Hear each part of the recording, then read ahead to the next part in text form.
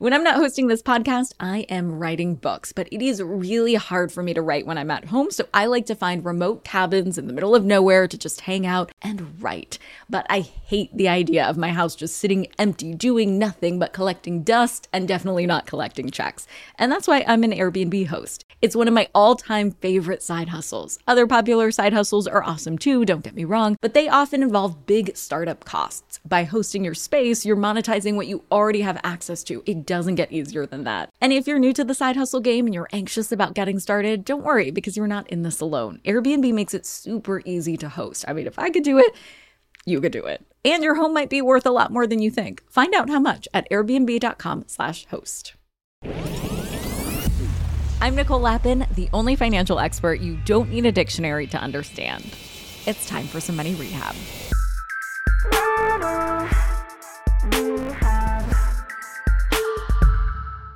You guys know Jason Pfeiffer. He's the editor-in-chief of Entrepreneur magazine. He's been a guest on Money Rehab a whole bunch of times, and I co-host the podcast Help Wanted with him. So you and Jason go way back at this point, and I'm sure you get his vibe. He's very thoughtful, a brilliant business mind, and super composed, especially compared to me, which is why the story he told me the other day on Help Wanted actually blew my mind. I don't want to give too much away, but Jason ran into someone who tried to hurt his career, and Jason's response had my jaw on the floor. It was the last thing I expected Jason to do. But you know what? It ended up being pretty perfect. You're about to hear that story, and it turns into a bigger conversation about how we should handle the situations where someone does us wrong. So buckle up. Here's the story.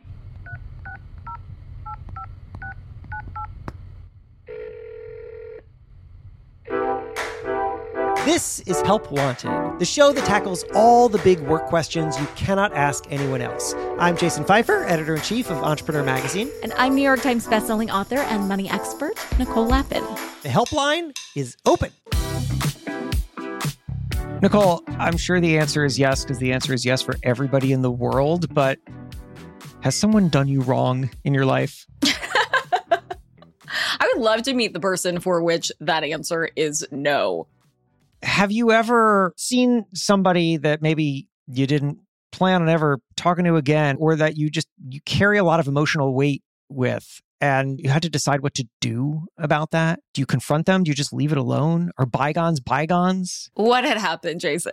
This is real fresh. I just want people to understand listening to this. We had scheduled a recording session for our show on a Friday.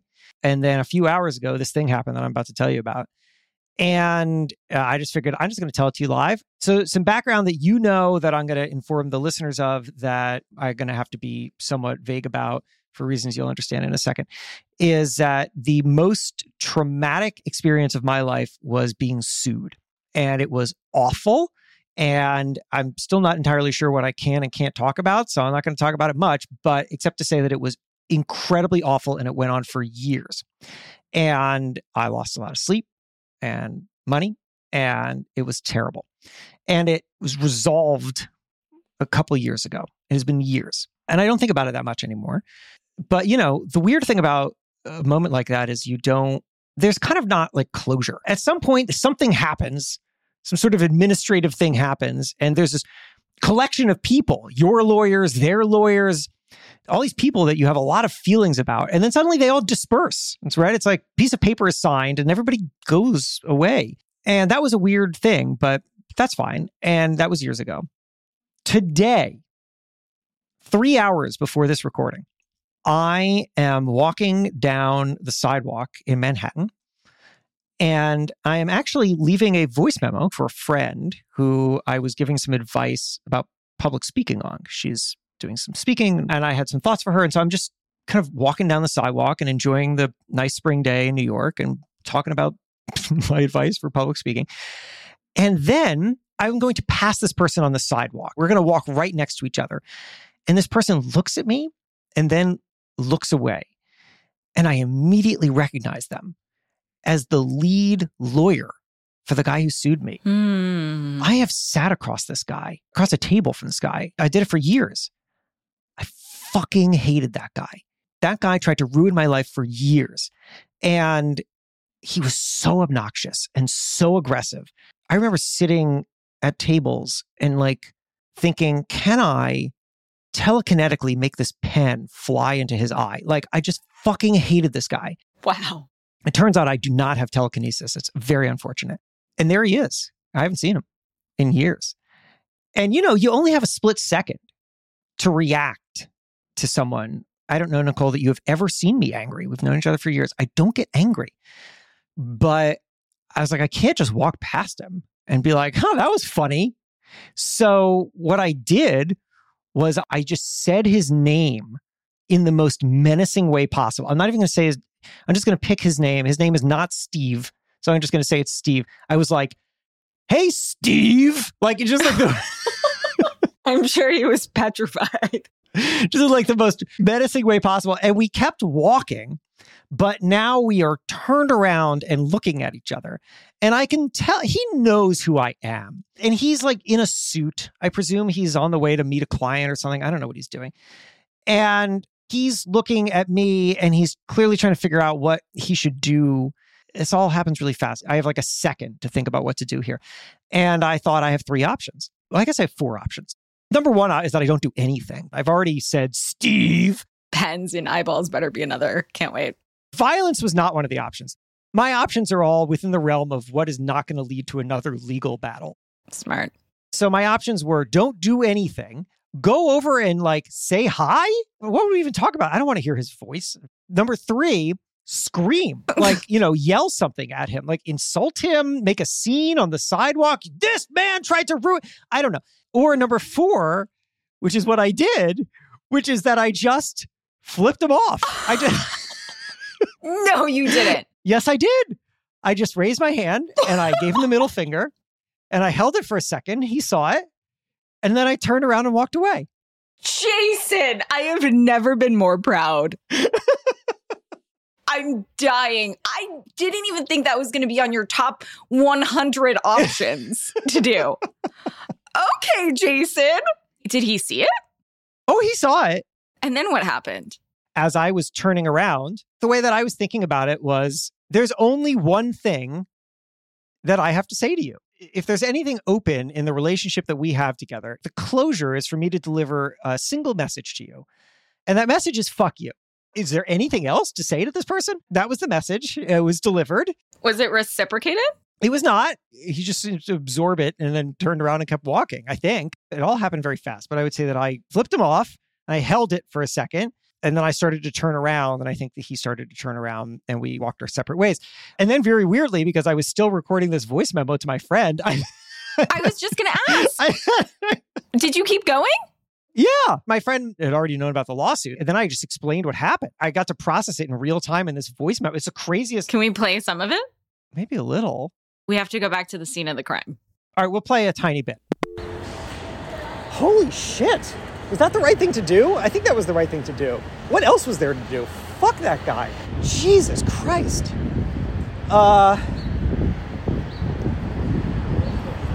Whew. I basically tried to process it out in real time because I was like, this thing is running.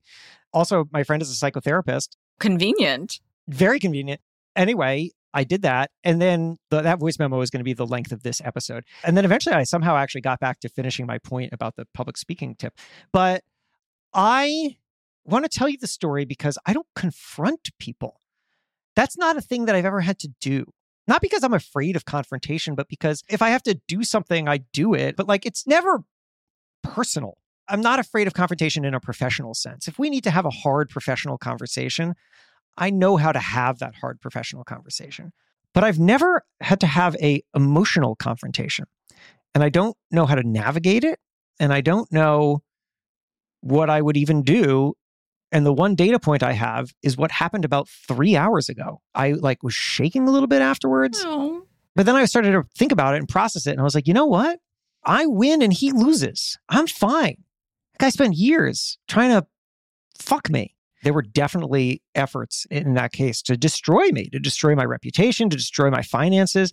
And this day, I was coming from a speaking engagement with a very large company. I was feeling very good about myself and how it happened. And I was thinking about the rest of the day. And, we've got like hours blocked out where you and I are going to make this show or building this company, which I'm really happy about. And I'm doing work that I love. I'm giving advice to my friend on this voice memo that's like very hard-won advice because I've been doing this thing for years and I'm proud of it. And now here's this motherfucker who's walking down the street who like tried to take all that away and he didn't. The only message that I have for him is fuck you. And then I get to walk away and keep having one. And he keeps having have a life where he just goes and tries to screw people. That sounds pretty terrible. He wasn't even very good at it. Let it out, Jason. I've never seen you hate anyone. I really hated him. And what's weird is like the only closure that I'm ever going to get from this entire experience is that just happened right now. That's it. The guy who sued me is not going to like reach out and apologize. So this is it. That was closure. That's what catharsis looks like. I don't even know what to do with this, except to tell you that I feel happy that is how I handled it. And I don't know if that was the right way to handle it, but that's how I did it. I'm kind of happy that I learned that is how I would handle that moment. I'm happy that you're happy. I think it's awesome that you did that. First of all, I think closure is a fallacy in general, right? Yeah. Like there's never going to, in any relationship, personal, professional, like this idea of some magical closure that's going to make everything better doesn't exist. Mm-hmm. When faced with this moment that you probably never thought through before, right? You never thought to yourself, what if I run into motherfucker Steven on the street? What am I going to do? One of three things. Am I going to stop my voice recording that I'm doing? By the way, I love the fact that you continued the voice recording. You were probably a few minutes in already. So that, and we also now have evidence of this moment, this very critical moment, chef's kiss. You continued exactly what you were doing. You quickly assessed your options, and I think you picked the best one. Thank you. Was there another option? You could have kept walking. You could have stopped your voice recording, said something, which you probably would have regretted because you didn't think it out. And then you later would have been like, I shouldn't have said this. I should have said that. But you didn't really think it through in advance to say something you would be proud of, I assume. Right? Like you never even thought that seeing him again would happen. Or maybe you did, and maybe you like fantasized about, his eyeball puncture or something like that. Everybody has rage fantasies. Absolutely. So yes, I suppose I had rage fantasies, but like that rage fantasy those are the things that in real life would get you arrested. I have better sense than to enact any of that. You are not a violent man. And it's really hard to do those things in person. Maybe you would have thought through, or perhaps you would have even written through a cathartic email or like a thing to just get it out, like exactly what you would have wanted to say. I never did that. I thought about doing that, but I realized it would just sound crazy, or it would sound incredibly dramatic. I couldn't imagine actually sending it because that would be ridiculously stupid. But I could imagine what would happen if I did send it, which is that he wouldn't give a shit. Why would he care? The person on the opposing side is upset at him. That happens every day. So what am I going to say that's going to make him like crumble and cry? I don't think that I have anything that I could say. I don't think that there were words that I could use that would accomplish anything. Whenever I think through any interaction or action that is just possibly questionable or risky or something, I just try to think like, what are the upsides and what are the downsides? Like, what do I get from this and what do I potentially lose from this? Anything on social media that is not universally simple, like anything that's confrontational on social media, the downside is so much larger than the upside. You get almost nothing from being confrontational on social media. And the downside is it's exponential. So whenever I think about that, I think, like if you get heated about something and you're like, I'm going to tweet. And then I stop and I'm like, no, I'm not going to tweet. So I would have thought that through if I actually sat down and tried to write the guy an email. I suppose I could have written an email that I never sent just for the catharsis of that. I think we've all done that. I've certainly done versions of that. And I was just like, I'm going to write the thing and I'm never going to send it. But in the moment, I think that you're right that had I tried to go and talk to him, whatever would have come out of my mouth would not have been controlled enough that I would have been proud about it later. And also, he would have been able to speak back. And I don't think that I have any interest in hearing what he has to say. So what's the point? What's the point of being confrontational like that? I've never understood why people just go pick fights just for the sake of it. Instead, they just menacingly say their name and flip them off. Yes. That felt fine to me. I mean, really, I'm impressed because in those few seconds, really, you processed a lot of information going on and multitasked doing it. So you process the fact that you're in a better place, you're successful, you're making money, you are the opposite of destroyed, right? Yeah. So you're feeling like, fuck this guy, like I win with my life and my success.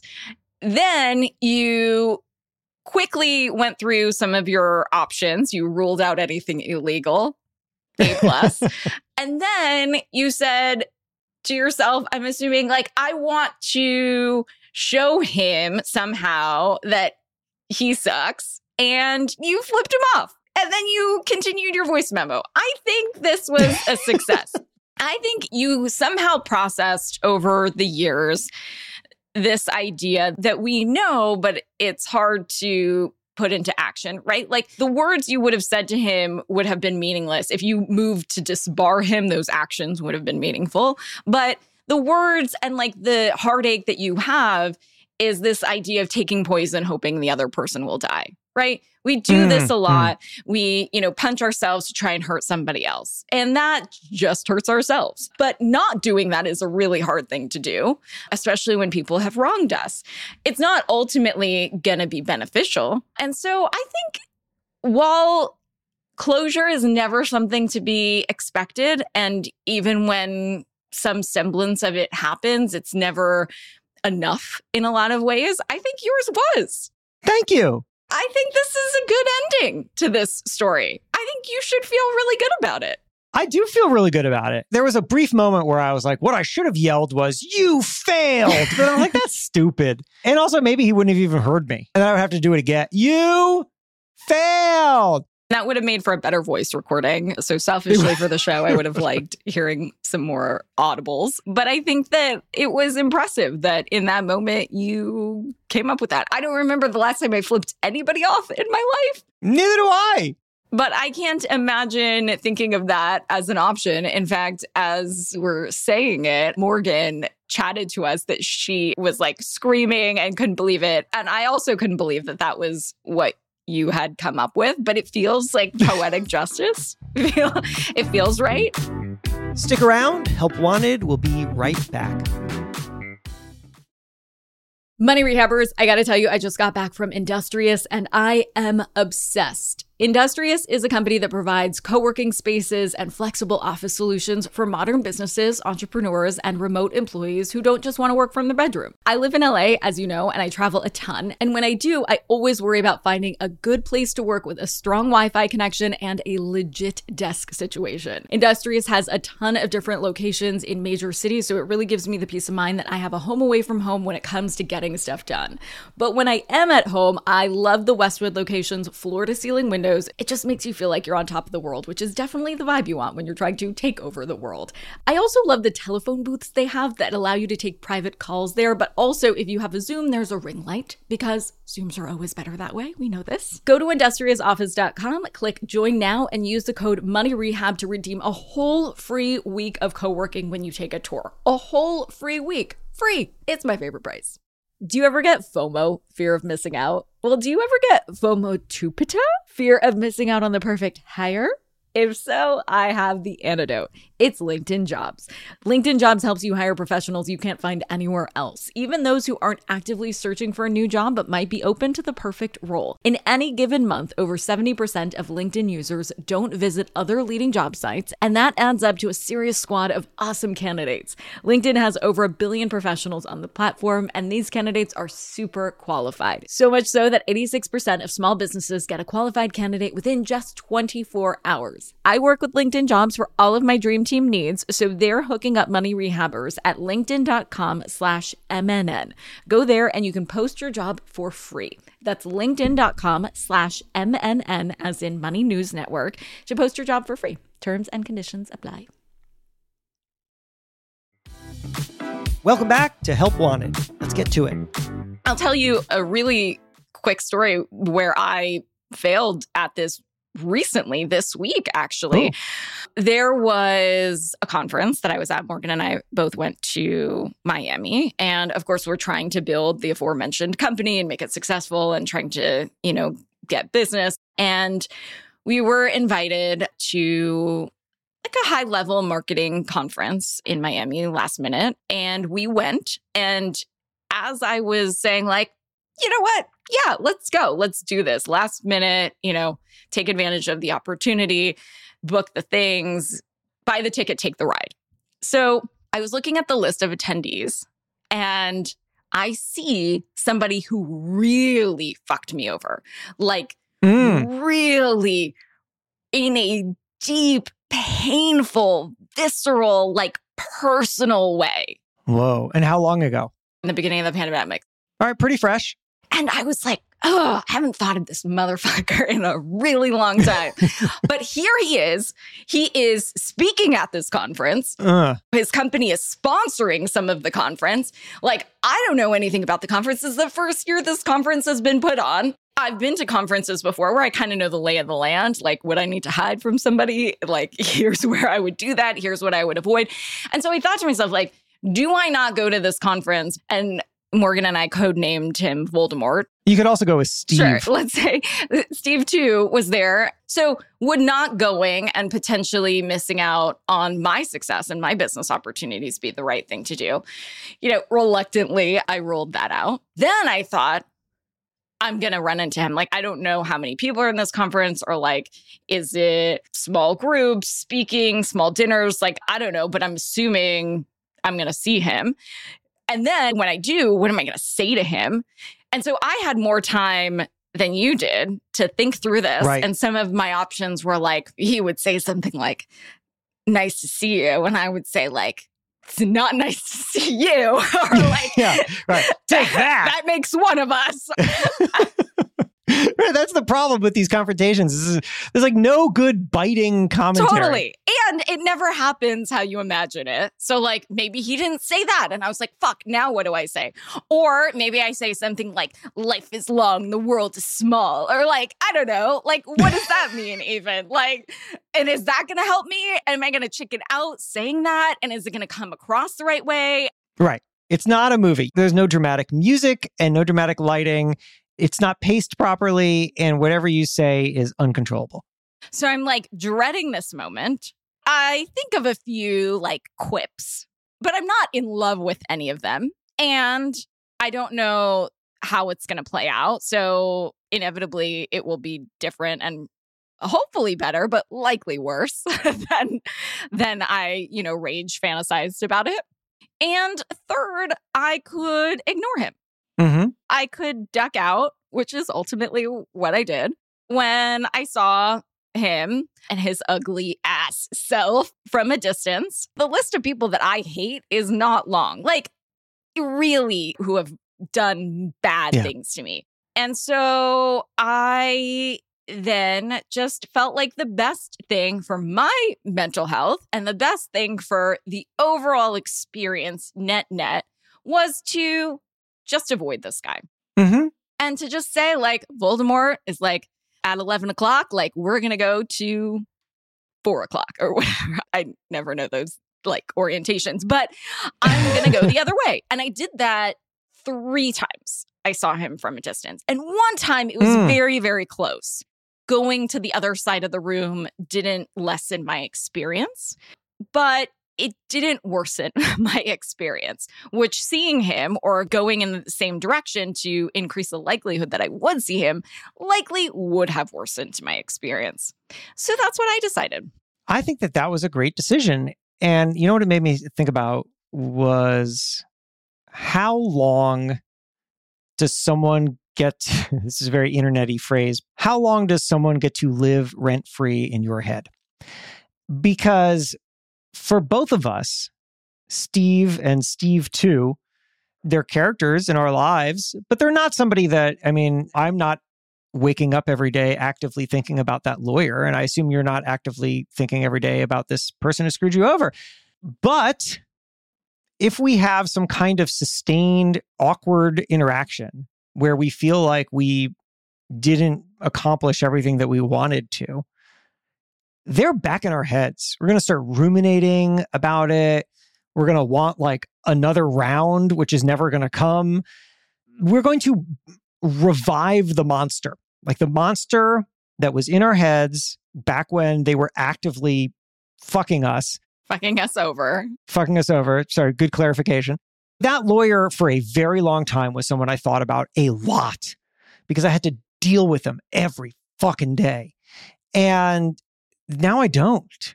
I remembered his first name. I actually took a while for me to remember his last name. I have it now.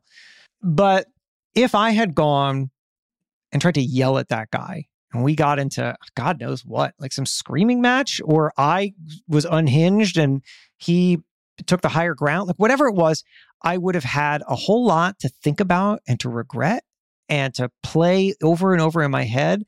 And then that motherfucker is back in my head for some amount of time before I can finally move on from him again. And that just doesn't seem worth it. I have, you have, we all have just a fixed amount of bandwidth in our heads.